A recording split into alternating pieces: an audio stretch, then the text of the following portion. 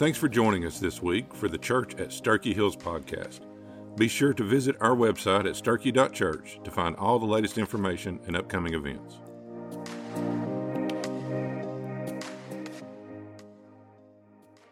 Well, all right. Good morning. Praise the Lord. Amen.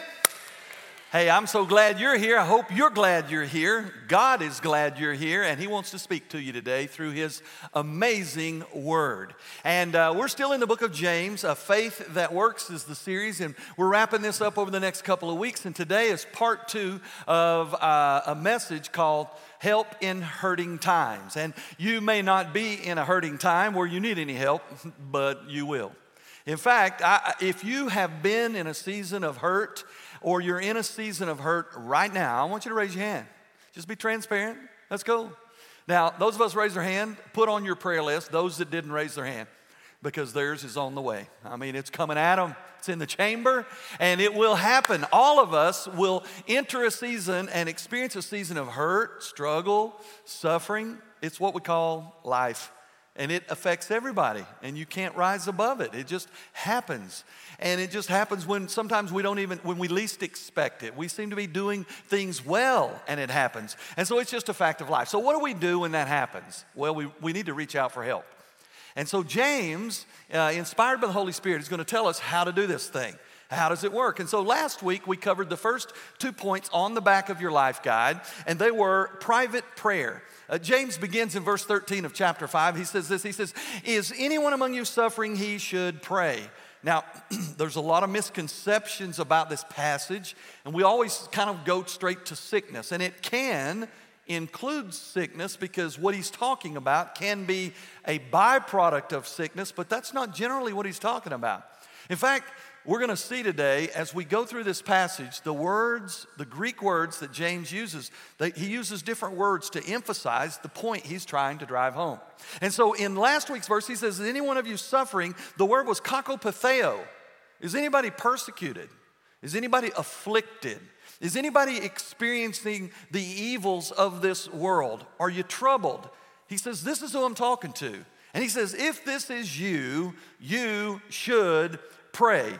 It shouldn't be our last resort. It should be our first response. I want you to know today, when you enter a season when things are hard for you, life is just tough, your first response is to pray. So everybody just say, "I need to pray." Now, if you choose not to pray, that's fine. God won't hold it against you. But don't go belly aching to God if you didn't pray, okay? Because you didn't do what you're supposed to do. So if somebody is suffering, they should pray. Jesus said we should get alone in Matthew 6, get alone in a closet by ourselves and pray in secret. And as we pray in secret, He will reward us in secret.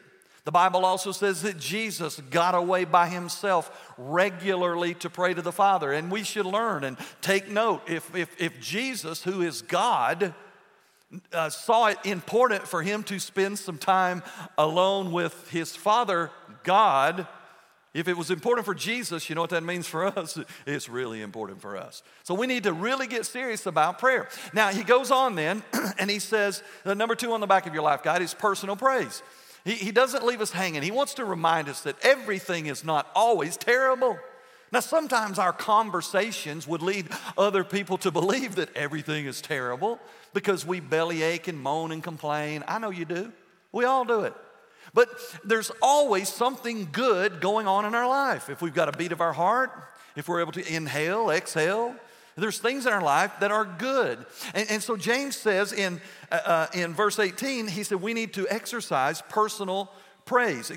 He says, is anyone in good spirits? He should sing praises. We talked about solo is the word. You should play an instrument. You should sing. You should rejoice. You should talk positively. You should remind God how great He is on those days when He's great, and remind Him that He's still great even when things don't seem great in our life.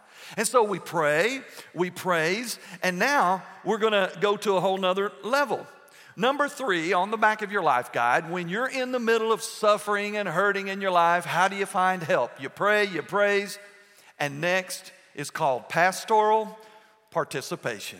Pastoral participation. So watch what James says here in verse 14. He says, is anyone among you ill? he should summon the elders of the church, and they should pray for him and anoint him with oil in the name of the Lord. And the prayer of faith will save the one who is sick, and the Lord will raise him up. And if he has committed sins, he will be forgiven. That's a mouthful. That's a mouthful, and often it's a mouthful of confusion. I mean, he talks about everything from summoning the elders to getting them to pray for you, to getting them to anoint you with oil, for there to be a healing or a raising up. And then he lands, oh, by the way, if there's sin in your life, you can be forgiven. I mean, he just really just threw up is what he did. And so we're going to have to unpack this if we want to know how to find help in hurting times. Now, in verse 13, I told you the word for sickness or suffering was kakopatheo. He uses a different word. Kakopatheo is where you start suffering. You just feel the evils of the world weighing in around you, pressing in on you. And so now he's going to say, if you've prayed and praised during those times and it has left you just discouraged, I mean, it has chewed you up and spit you out. You feel alone. You feel like God is not hearing your prayers. You feel like it's getting worse and it has not gotten better. Now he says, he throws in this word. He says, so now maybe you find yourself ill, not suffering. Now you're ill. Well, now this word in the Greek is different than kakopatheo. Listen to this. The word is astheneo. It means because of your suffering, it's just made you ill. It has made you weak, deficient, knocked down, distressed, and all alone. And he says, so now if it's the devil has doubled down on you. It's just, you can't seem to get any release. If this is you, he says, the next step is to summon the elders. Hold on, what is an elder? Well, that's everybody over 75 years old, right? So you find the old people, okay? And I can say that because I'm becoming one. And Lord willing, I'll become a very old one. We find the old people and we ask them to pray, right? That's not what it is. The Greek word is presbyter. We get our word Presbyterian church. An elder is an official, a leader called by God, appointed by the Holy Spirit, and embraced by the church as a leader. Now, in the Bible, the word presbyter can be translated into English a lot of different ways. A presbyter is a pastor. A presbyter is a shepherd. A presbyter is a bishop. A presbyter is the leader of your church. In our church, we have 3 presbyters. We have 3 elders. I am an elder. I'm senior pastor, okay? Tim Stallings is an elder. He's executive pastor. Clark Stepp is an elder. He is student pastor and missions pastor. Now, we choose the word pastor because it's just kind of the tradition of the church and it's biblical. We could be called elder. I could be called Elder Joel. I could be called bishop. I kind of like that. Bishop, like T.D. Jakes or somebody. That's cool. Y'all want to call me Bishop Joel, you can. But it's sophisticated, and the problem with that is I ain't that sophisticated. So we'll go with Pastor Joel, okay? Now, he says you call the elders, you summon them. It's your request. It's an intentional action on the suffering person's part now. They've prayed. They've praised God, and now they're not finding any relief. They are to summon the elders of the church. Now, when they summon the elders of the church, there's a reason for that. It's because now you want to have somebody who should be more mature in the faith. Not necessarily more mature than you, but mature in the faith. And so an elder should be that person. A pastor should be that person. Scripture says, where 2 or more are gathered, there I will be with you. So now you're bringing somebody who's spiritually mature alongside you to pray for you, to agree with you in your request, in your seeking something from God. And so that's what he's talking about. Now, he says, I want you to summon the elders. Now, here's the problem.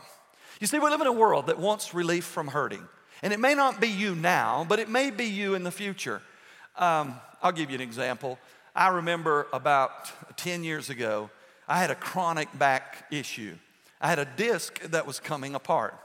It's of the devil. It's just awful. And so I went in, because they make you go through the procedure. Oh, you need to do therapy. You need to go to a chiropractor. Okay, whatever. This ain't helping. And so then they said, well, you need to get a steroid shot. So I went in for a steroid shot, and when I woke up, the doctor's looking at me. That's never good. And he said, Joel, we got a problem. I thought I came in to fix a problem. He said, when we put the steroid injection, the needle in there, we couldn't tell from the MRI, but your disc had bulged inside your spinal column, and we poked a hole in it with the needle. Sounds good. Sounds good. So he said, you're going to be in a lot of pain. Thanks. So I went home. By that night, about midnight, I was in unbelievable. Now, I'm a man of God. I am a man of faith. I trust God, the God who whispered everything out of nothing. He hears my prayers. At 11 o'clock at night, about November, I'm laying in the front yard in my underwear, crying that God would take me home. Now, you may not, you say, oh, I would never lay in the yard in my underwear. You get hurting bad enough, you'd lay there naked if you get some relief. You just want help in hurting times, all right? Now, they took me to the emergency room and they injected me with a drug called Dilaudid. Yeah, that'll make it go away, and the whole world with it. Now, when you get to a place like that, you want help. And James is saying, I want to tell you where you can find help in hurting times. You pray, you praise, and you get participation from your pastor. But what do? We turn on the TV and we see a guy who's got the holy hanky he's swinging around. This is rub the brow of a miracle worker. You send me $50, I'm sending you a holy hanky. Okay? You got the holy blower. And I can just get to that service and let him, and I just pass and fall over and I'm healed. You know, that's awesome. It's not in the Bible. None of that's in the Bible. Okay? You know what's in the Bible? You pray, you praise, and you include your pastors. Now that's what it looks like. And this is your lucky day. Every week we offer prayer at the end of the service right here at this altar. Now I want you to understand something. There's nothing mystical, mysterious, or magical about this real estate right here in the front. But there's something amazing that happens when we exercise humility and say, I am among most of my brothers and sisters in Christ that I'm going to spend eternity with. And I've got a pastor and pastors who love me, and I need help. And I don't care what anybody thinks. Listen, when you get to hurting bad enough, you don't care what anybody thinks. And you'll come down here, and it says for your pastor to pray. You just find a pastor and say, I want you to pray for me. Now, he says this thing next. He says, I want you to ask them to anoint you with oil. Now, this whole thing gets kind of strange right now. I mean, now you're laboring over somebody in prayer and you're anointing with oil. And let me explain when I say praying over somebody. If you are a prayer, meaning you are a Christian who has an intimate, regular prayer relationship with God, when somebody is bold enough to walk down here needing prayer, you should come and pray with them. You don't have to be appointed. You don't have to have a position. You should come and pray over them. Now, let me explain what I mean by that. You know, some people say, well, I don't know if they want me to pray. I mean, you got COVID and cooties and all of that running around out there. You don't want that. I'm not saying come down and waller over them, you know, slobber on them. I'm saying just come down and lay a hand on them and pray. Now, why do I say that? Because often that's not the way it is. I was ordained as a deacon in the 80s in a mega church. And there were probably, they asked all ordained men to come and pray for somebody who is being ordained. Now, you may notice, you may have never noticed, we have chairs for the people we ordain. We have chairs for them to sit in. When I got ordained, I had both ACLs replaced. And I was on a concrete floor with about a paper-thick carpet on it. And I was on my knees, and these old men would come by, and it was like they were trying to do push-ups. I mean, they're just, oh, Lord God. They just, and I'm not kidding. It was one of the most, my ordination as a deacon was one of the most miserable experiences I've ever had in my life. I was wanting up, my knees were killing me, and they just mashing on me. I'm not talking about that. Listen, you say, well, I don't know what to do. You see somebody that comes forward because they're hurting, and they're at a place they don't care what anybody thinks. And if you have a relationship with God, you can just come up behind them, and this is what you pray. Father, I don't know the details of their need, but you do because you're God. I'm coming together and agreeing with this person. Whatever they're praying for, God, I'm asking that you hear their prayers and that you perform miracles in their life. Just show yourself strong in their life. In Jesus' name, amen. You walk away. End of story. It's that easy, okay? So I want to encourage you to do that. It's beautiful. Now, number 2, he says, now we want you to pray over them, but now you want to be anointed with oil. Okay, now it's going to get creepy for some of you Baptists. Okay, we getting the oil out because you know what comes after the oil? Box of snakes, right? If you getting the oil out, the snakes are right over on the side waiting, okay? And I handle snakes, like with a hoe, big stick, okay? It's not that. And so we don't know what it's talking about because we don't practice it much. What's it talking about? What kind of oil is it? How much? We talking about, 10W50? We talking about Wesson oil? What are we talking about? Some of you ladies, are we talking about essential oils? I got the spearmint right here in my purse. Now, some of y'all mad at me right now because I cracked on your voodoo juice, okay? There's nothing against those oils. That's not what he's talking about.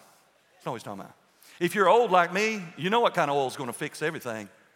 Either castor oil or camphorated oil. Anybody raised with that? That's a miracle drug. It'll solve everything from dry skin to constipation. Everything. I'm not kidding. I'm not kidding. And it can be used as diesel fuel. You didn't know that, did you? This stuff is potent, all right? Is that what we're talking about? No. In the Bible, it's talking about, you ready? Olive oil. It was an oil that was available that had multiple purposes. It was used as fuel for a lamp. It was used to moisten skin because in the Middle East, it was very, very common to have dry skin. It was used, listen to this, some of you guys, a beard oil. Beard oil, If you had never grown a long beard, you don't even know what that is. Beard oil. Hair, they would put it in their hair to condition their hair. That's what he's talking about. You say, well, man, this olive oil, I got a bottle at the house. I dip bread in it. I didn't know it's a miracle ointment. It's not. Listen, the miracle is not in the oil. The miracle is in the miracle happens when a person is humble enough to say, I want a pastor to anoint me with oil because the oil represents the presence of God. It represents the presence of the Holy Spirit. It is a message to God that says, God, I am humbled before you. You are mine. And I am yours, and I am pursuing help in hurting times. I am willing to have oil placed on me. I'm willing to have somebody pray over me. God, I just want to know that you're hearing my prayers and that my prayers are in alignment with your will. David talked about it in the 23rd Psalm. He says, he anoints my head with oil. Now, he wasn't saying God comes from heaven and just saturates him with oil. He was saying, God is my protector. God is my provision. God is the one who is looking after me when I can't even seem to look after my own self. And so that's what happens. And so he says, I want you to practice this, to seek pastors who would pray over you and anoint you with oil. Now, he says this real strong line that is probably one of the most misinterpreted verses in the Bible. He says in verse 15, and the prayer of faith will save the one who is sick, and the Lord will raise him up, and if he's committed sins, he will be forgiven. If you read it on the surface and you don't do your homework, it almost sounds like a formula to get everything you ever wanted. Okay, this is good. I got an ingrown toenail. I'm going to pray. I'm going to praise. I'm going to get a pastor to anoint my big toe with oil and pray over me. Bam, I'm healed. Because that's kind of what it sounds like, right? And let's just take it to the next level. Let's say you've been diagnosed with a terminal illness. No worries. Because if I praise, get the pastor to anoint me with oil and pray over me, I'll be healed. And he'll raise me up, right? That's what it sounds like. A formula to get everything we want from God. But let me just make something very, very clear. You and I will never get everything we want from God.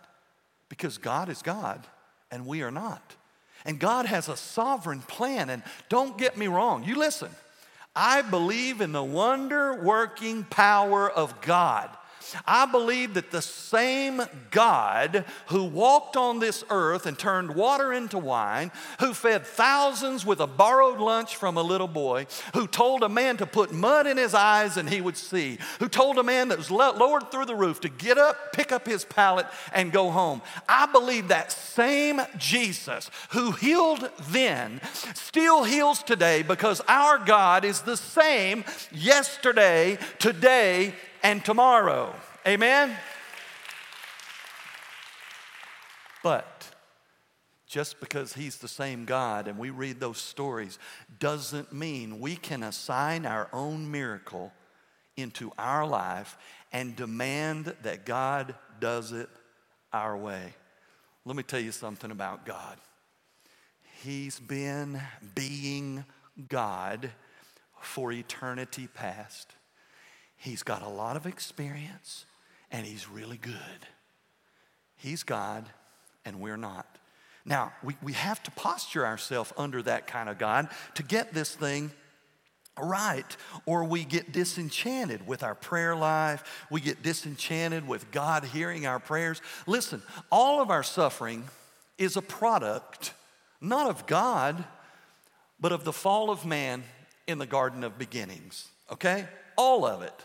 And God uses it. He works it into his story, into his narrative that points to his glory and ultimately will work for our good. You see, when I got saved, when I was a little boy, God reached inside of me and got a hold of my spirit man, my spiritual side, and he renewed it. He breathed on it, his Holy Spirit, and he saved me from the inside out. But that spirit man is walking around in carnal flesh man. And there's a battle.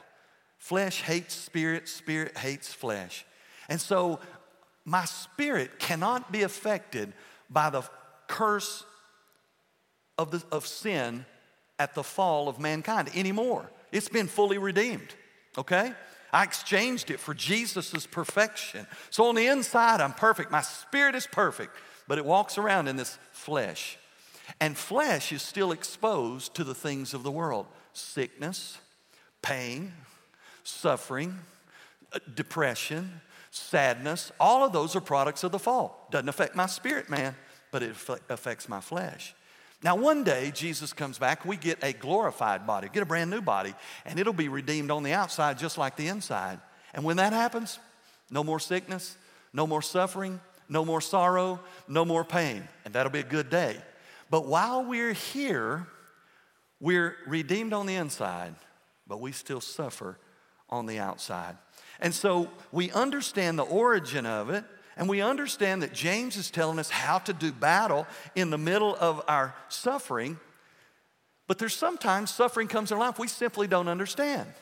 And it'll always be the case. There's some things in our life that we know where they come from. There are people who suffer because of sin. I'll call it sinfully suffering.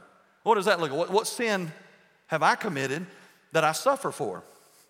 Eating too much, drinking too much, smoking too much, sitting too much, worrying too much, moving too little, living immorally too much, and the list goes on. There's things in my life and your life that will cause suffering, sins in our life, okay? And sometimes we know it, or sometimes we don't want to own it, and we want to blame it on somebody else. But the truth is, there's suffering in our life caused by our own sinful choices. Number two, there are people who satanically suffer. These are people like Job, who are righteous people living for God, but God allows Satan to bring suffering into their life. God allowed Satan to remove all of Job's wealth. God allowed Satan to remove Job's children. God allowed Satan to put a boil or a sore over his whole body. God allowed that satanic suffering. In Acts chapter 10, Dr. Luke writes the book, and he says that there are those who are oppressed of the devil. So there's satanic suffering. Thirdly, I want you to know that there's sometimes strategic suffering. These are situations when God allows suffering in your life to accomplish a greater goal. What might be a good example? Paul. Paul had an affliction of the devil. It was a thorn in his flesh. Paul says, I prayed to God 3 times that he would remove the thorn from my flesh. Now, what is his suffering? What is his thorn? Some people believe he was going blind, because one place he says, you can see how large I am writing this letter. Another place he says, I know if you could, you would give me your own eyes. So he may have been going blind. It doesn't tell us, because our suffering may be different than that. But he says, I prayed 3 times. And God said, no. He says, but my grace will be sufficient, and in your weakness, I will be made strong. So Paul says, you know what? To keep me from being arrogant, I'll take my suffering. Sometimes God's strategy includes our suffering. I don't even like that, okay? And you don't have to like that. But it doesn't matter what we like. God is God, and we simply are not. John, the Revelator, the apostle, the one that Jesus loved the most, whatever that looks like, he finds himself persecuted and placed on an island called Patmos, suffering. Why? God had to put him there so he could show up and give him the book of the future. John, in his suffering, received the book of the Revelation. Everything, every future event, John got it because he was on the island while suffering. So let me be honest here. When it comes to God's suffering, when it comes to our suffering and wondering what God's doing, I don't have to understand it. When it comes to our suffering and what God's doing, I don't necessarily have to like it. What I have to do is learn how to press through it, because there's a difference. You see, when somebody suffers that is a child of God, it means God walks with them through the suffering. And anybody that's born again is a child of God. That's it, though. Anybody that hasn't had a born again experience through Jesus and entered a relationship with God, they're not children of God. They're children of the devil. That's what Jesus said. You are of your father, the devil. So there's children of God and children of the devil. The children of God have suffering. God walks through it with them. The children of the devil have suffering just like we do. The difference is they walk through it alone. And that's it. I want you to know suffering's real. God will walk right through it with you. He'll hold your hand. He'll whisper, even times when you think, I don't think he's listening. I don't think he's in. Trust me, he's in. Listen, if he loves you enough to think about you and form you and knit you together in your mother's womb, to watch you become a sinful, rejecting human being, and then chose to come to this earth wrapped in skin to die on a cross in your place to make you right with him, he loves you. And when you're suffering, he loves you. And he will walk with you in the middle of it. I share this quote. It's one of my favorite quotes of all times from one of my favorite preachers of all time. It's an old man named J. Vernon McGee. And J. Vernon McGee said, this is God's universe, and he has his way of doing things. And then he said, now, friends, you may have your way of doing things, but friends, you don't have a universe. And you know what? That's true. That's absolutely emphatically true. We have our way of doing things. This is not our universe. The one who whispered everything out of nothing, it's his. And God sometimes uses suffering in our life to accomplish his greater good. Now, he finishes up that little passage and he says, and the Lord will raise him up. The word there is egero, to raise him up. Are you ready? This is what he's saying. James is saying, you got suffering? Join the team. We're all in it. We all have it. You pray you praise, you include the pastors, you get anointed with oil, and he says, and in the end, he's going to raise you up. We have a dear member here. Her name's Chrissy Adams. She looks after our 11B homeless feeding ministry in Lake City. And she's had a lot of battles in her life. She battled cancer for much of her life and had to have a lot of treatments. And this week, she was just having her week. And she wasn't feeling great. And then she was feeling less great. And so she went to the hospital and she was having a heart attack. And she's at Park West, and I want you to pray for her. And at first they told her there's nothing we can do, basically. He says your arteries are too clogged and we can't put in stents and all that, so there's not a whole lot we can do. And so she just kept praying about it. And in the process, she started having kind of another heart attack, I guess, and her upper number on her heart beat, blood pressure, whatever, was in the 200s. I mean, it was bouncing out of her chest. And she's laying there, and the doctor said, we got to do something about her heart. We got to do something. And she said in that middle, she was just praying. And she said it's like Jesus just kind of walked up beside her and said, hey, I'm right here. We went and visited her last night. She's tears running out. She said, Jesus said, I'm right here. And when he said that, her blood pressure went, shoo. It just came back down. He said, everything's going to be okay. Now, watch this. Everything's going to be okay and I'm right here doesn't mean necessarily my suffering goes away immediately. It doesn't mean my suffering goes away at all. It doesn't mean I'm not going to die today. What it means is, in the end, I'm going to make everything right. In the end, the devil loses. In the end, I raise you up and you spend eternity with me in heaven where there is no more suffering, no more sorrow, and no more pain. I'm telling you this much.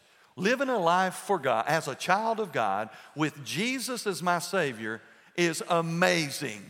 And if you're here today and you don't walk with Jesus, you are missing abundant life in the middle of a world where the devil is real and his goal is to steal, to kill, and destroy everything that your life is about. Jesus is amazing, and that's what he does. Now, when it doesn't make sense, and we read this passage, and you could read it, don't get me wrong, listen to me. You can read this passage and say, Brother Joel, Bishop Joel, I don't think that's what it means. And I could say, well, I'm the bishop, so that's what we're going to do. Okay, we're going to go with my plan. No, you can read it on your own and say, well, I'm convicted that this is just sickness. Regardless of the Greek, I think it means sickness. The Holy Spirit convicted my heart. Whatever. There's the basic views about this passage. Number one, it's not physical sickness, it's trials and difficulties, which is kind of where I land. Number two, it's a proverbial statement that it's not always true. It's like the Sermon on the Mount. It's wisdom teaching. Thirdly, that it's referring to an age of apostolic healing, where the people who saw Jesus, the apostles assigned as ministers of the faith, of the gospel, they were given special gifts which authenticated their ministry. And so it's for the apostles, and when the apostles died, this really died with it. I don't believe that, but that's what some believe. Some believe that he's talking about a result of a supernatural or exceptional faith for a particular time and situation. You could say, like Chrissy had when she felt like Jesus just came up and said, hey, I'm right here, it's going to be okay. Okay, it could be those moments where it's just isolated, particular exceptional moments. Or it could be a moment when it seems as if the Holy Spirit has spoken to someone a gift of healing for someone else. In other words, you're just minding your own business. And it's like God says, I want you to go pray for that person. And you go pray for that person and they're healed. And it wasn't you, it's just God told you to do it and you were the instrument. And in fact, everybody has that. That last one, the fifth one, did you know everybody has that? They do, yeah. When Jesus was here, I mean, he was a rock star. He just did the coolest stuff. You know, told his boys, hey, go get some water out of there. We got to get some wine in here. By the time they got up there, it's wine. Whatever. Jesus, the disciples said, Jesus, can you not see how hungry they are? He says, we're going to send them away to eat. He says, you give them something. Oh, we don't have anything. Let's see what you got. Oh, they got this little boy over here, brought his lunch. Yeah, bring it over here. Yeah, feed them this lunch. And they all ate. Probably 15,000 people, men, women, and children. They all ate and had leftovers. Okay? People show up and they're sick, hadn't seen for the whole life, hadn't walked the whole life. Yeah, I can fix that. He's healed and healed and healed. And then Jesus says this really strange line. Are you ready? He says, you will do greater signs than this. You will accomplish greater things than this. Feeding everybody with lunch, that's pretty cool. That's pretty big, Jesus. Turning water into wine, that's a biggie. What do you mean I can do better, bigger than this? When Jesus finished the reason he came, brutally crucified on a cross, buried in a borrowed tomb, raised to life, ascended into heaven, Holy Spirit came. The Great Commission came to go into all the world and share the gospel and teach them and baptize them. That's what you've got. And what makes that greater than what Jesus did while he was here? Jesus raised Lazarus from the dead. Stinky dead. Raised him from the dead. There's only one problem with that. Lazarus had to go through it again. He had to die all over again. Every miracle in the physical realm that Jesus did was great. Jesus said, I'm going to give you the ability to speak eternity into people's life by sharing the good gospel of Jesus and watching people be delivered from eternal death into forever life. That's the greater miracle. And you carry that within you. And so, see, there's always a bigger story. Sometimes we kind of zoom in, we get the microscope out, and meanwhile, God's saying, where's your telescope? Let's back up and look at this. He says, listen, I will raise you up in the end. So here's how we're going to sum this up. He says, I want you to know, God heals sometimes miraculously fast. God heals sometimes methodically slow. God heals sometimes now. God heals sometimes later. God heals sometimes here. And God heals all the time there. Amen? God still heals. He's a healing God, and he loves his children. So we have private prayer, personal praise, pastoral participation, and then we're to be reminded we're in this thing together. Number 4, participatory prayer. He says in verse 16, so we confess our sins to one another and pray for one another so that you may be healed. This is the beauty of being in a church. I mean, we have all kinds of eternal fringe benefits, and we have life abundant now, and the Holy Spirit dwells in us, and he's our comforter. But I want you to know also the beauty of being a part of the local church. We're in this thing together. On my worst day, I'm not alone. You may be having a worst day. Or in my worst day, you may have just had your worst day yesterday and lived to tell about it. And you can help me. You see, the family comes together and we pray for each other. And that's what he says. Now, he puts this odd line in there. He says, so confess your sins to one another and pray for one another. Now, what is he talking about confessing to each other? This sounds a little sketchy. He's talking about in the family. I was raised with 3 brothers. We fought all the time. If you didn't know better, you wouldn't think we were family. You'd think we hated each other. We loved each other. It's just we had to secure our ground. So we fought all the time. But we loved each other.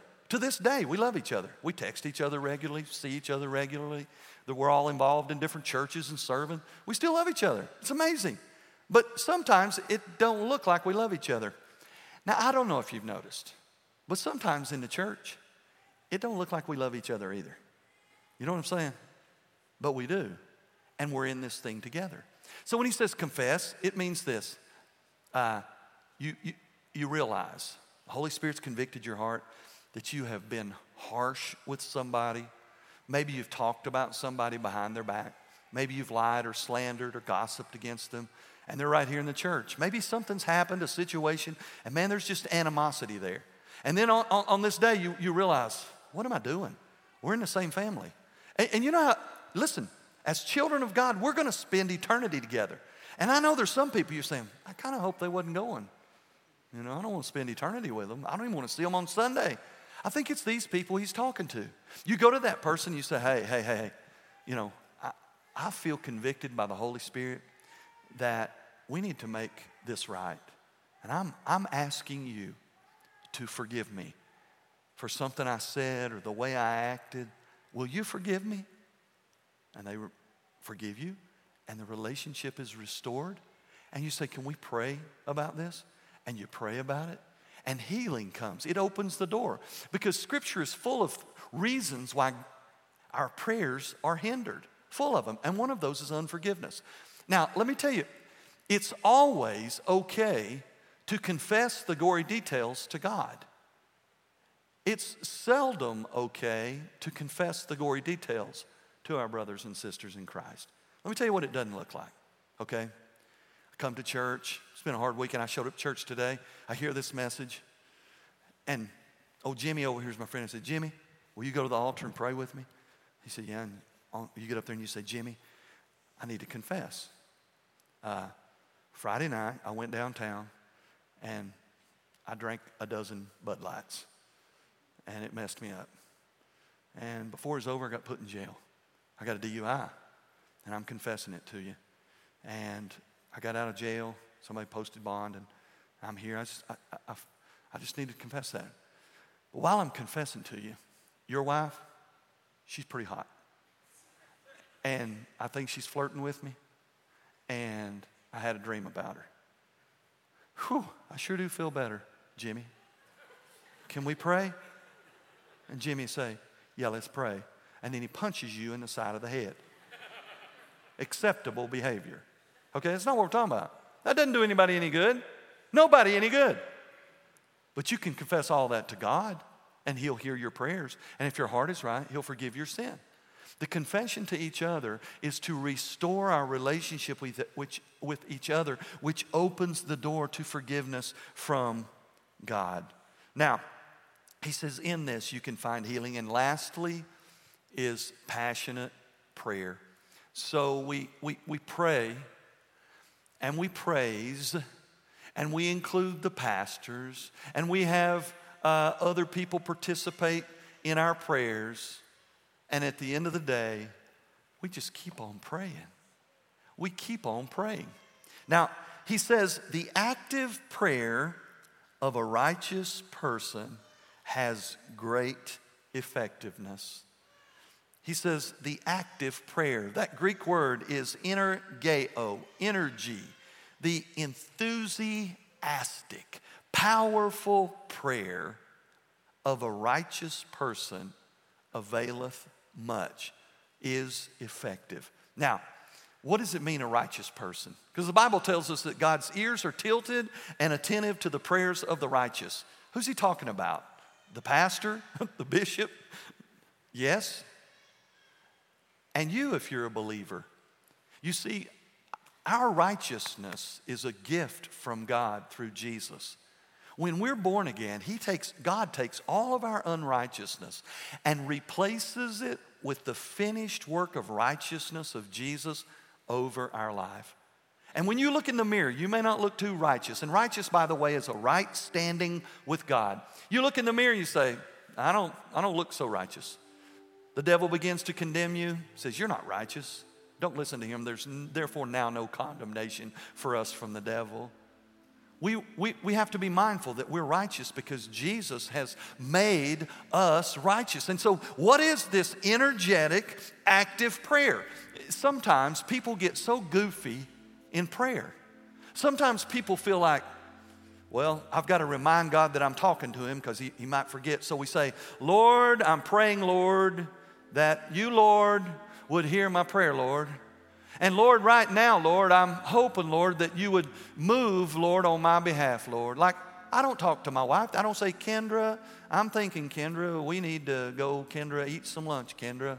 No, give God some credit. He don't forget who's talking to him, okay?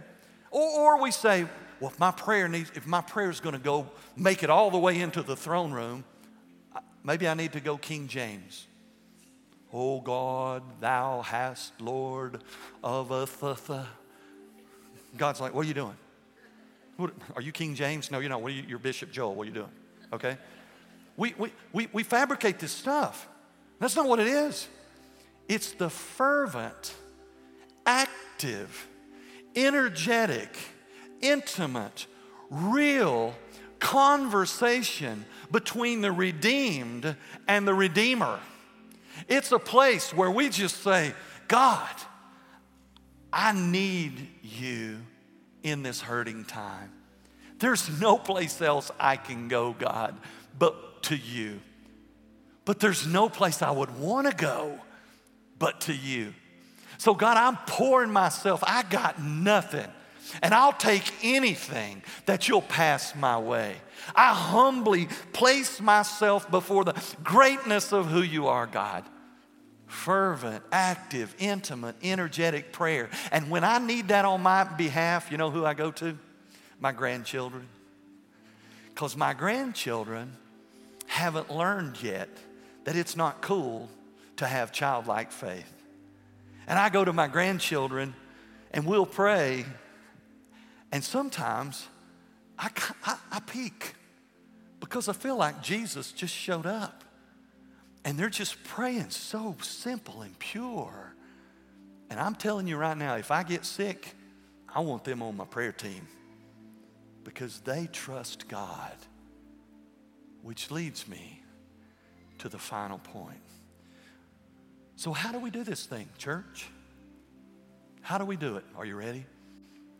We're reminded of how great God is, and we just trust Him. And when we pray for miracles because God is a miracle-working God. And we can pray to God like we want it to be, but we condition it or temper it to say, God, I want it to be how you want it to be. So if it's your will, this is my miracle. And I'll give you the praise and the glory for it because I can't do this myself. I'm going to trust you in this moment to show yourself strong. We plant our feet in that. We trust Him for a miracle. And even when it doesn't happen like we scripted to God, we trust Him nonetheless. Nonetheless, we say, God, that's not really what I had in mind, but you're still God. You're not surprised or shaken. You're still God. I'm still your child. You didn't answer that like I thought you would. So that means you've got something else in store.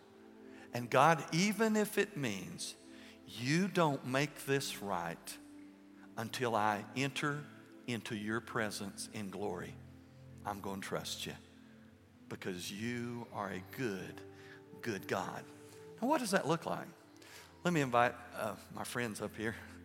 I want to invite Haley and Tanner Walker and Jackson up here.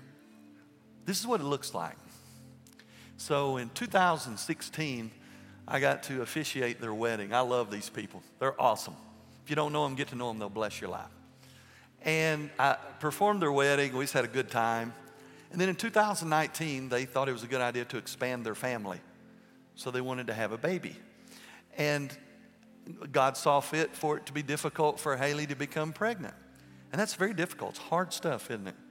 And they went through a lot of stuff trying. We were praying they'd get pregnant. It wouldn't happen.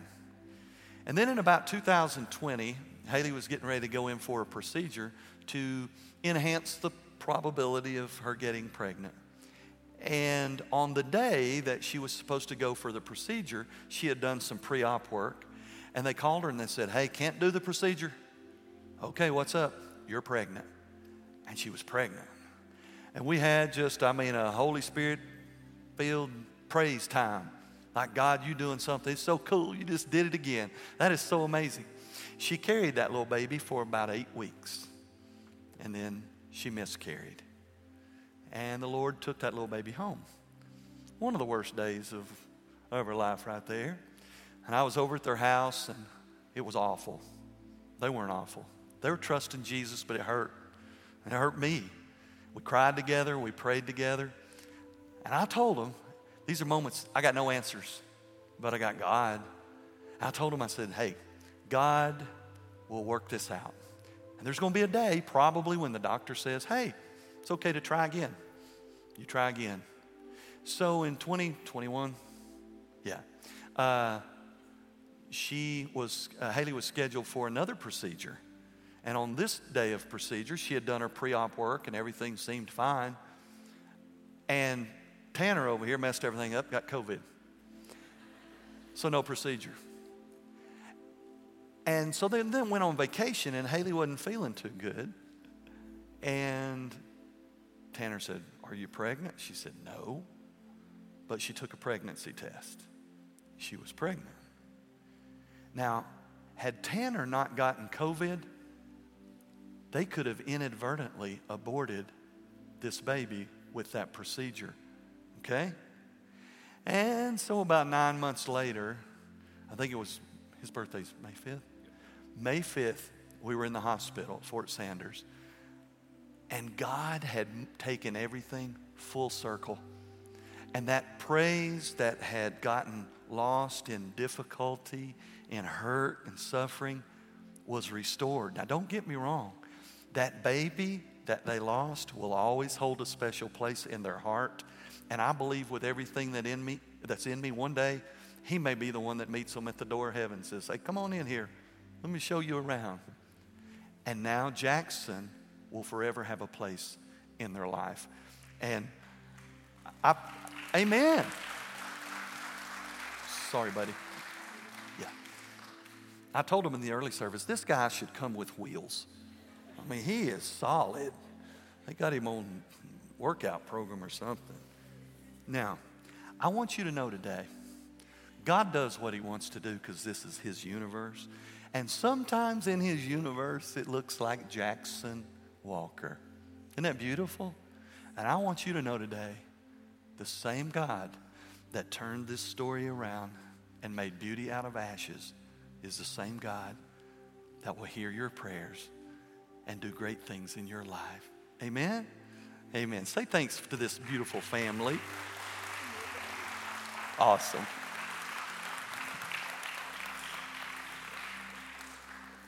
So how do we land this plane? What are we going to do? You ready? Every week, I give an response time. Altar call, invitation, whatever your history calls it. And it's an opportunity for someone who doesn't know God to enter a relationship forever with God through Jesus, his son. I do it every week because there's lost people in here every week. And I pray that the Holy Spirit would convict a heart, invite them into the family, and the devil will just be pushed to the side, and that people will hear God's voice and say, he's talking to me, and receive the gift that God gave me when I was a little boy, and the gift that carries on for all of eternity. And so I say that if you're here today, I want you to hear the Holy Spirit. If the Holy Spirit is inviting you into his forever family, do not miss your opportunity to receive that. It is a game changer, a life changer. Everything changes when Jesus saves us from our sinful condition and sends the Holy Spirit to take up abode in our life. You say, well, how do I do that? That whole humbly before God, you just say, God, I'm a sinner. I know it. You could write the list and I'll sign it, but we all know it. And I know now I can't do anything to fix myself. That's why you came to earth 2,000 years ago and died your perfection, sacrificed on a cross in my place. And now you're wanting to share that with me. God, I receive your gift of salvation. Thank you for hearing my prayer. Thank you for choosing to love somebody like me. Thank you for including me in your family forever. You just pray that prayer and he'll hear you and he'll save you. What about the rest of us? There's people in here right now who are walking through seasons of hurt and difficulty. This altar is open. And as I said before, it's not mystical and magic. It is an opportunity to demonstrate humility on your behalf. God listens to the humble heart. And something about coming before people sends a signal to the people, to yourself, to God and to the enemy camp that I'm serious about taking my stuff to God to leave it there. I want you to bow your heads and let's pray. Father, I thank you so much for this incredible little book of James. And I thank you for the eternal words that James penned for us to dissect and to learn from today. God, I pray that on this day, that some would receive you for salvation, that their eternal destiny would be altered because they received your gift of salvation and grace. And God, I pray that others today would be willing to say, I need help in this hurting time. I need help with this spiritual battle, this emotional struggle, this physical situation. God, I've prayed and I've tried to praise, and I'm willing to go to the altar and have somebody pray with me on this day because I trust your word. And God, I trust you. And we'll give it to you on this day. In Jesus' name, amen.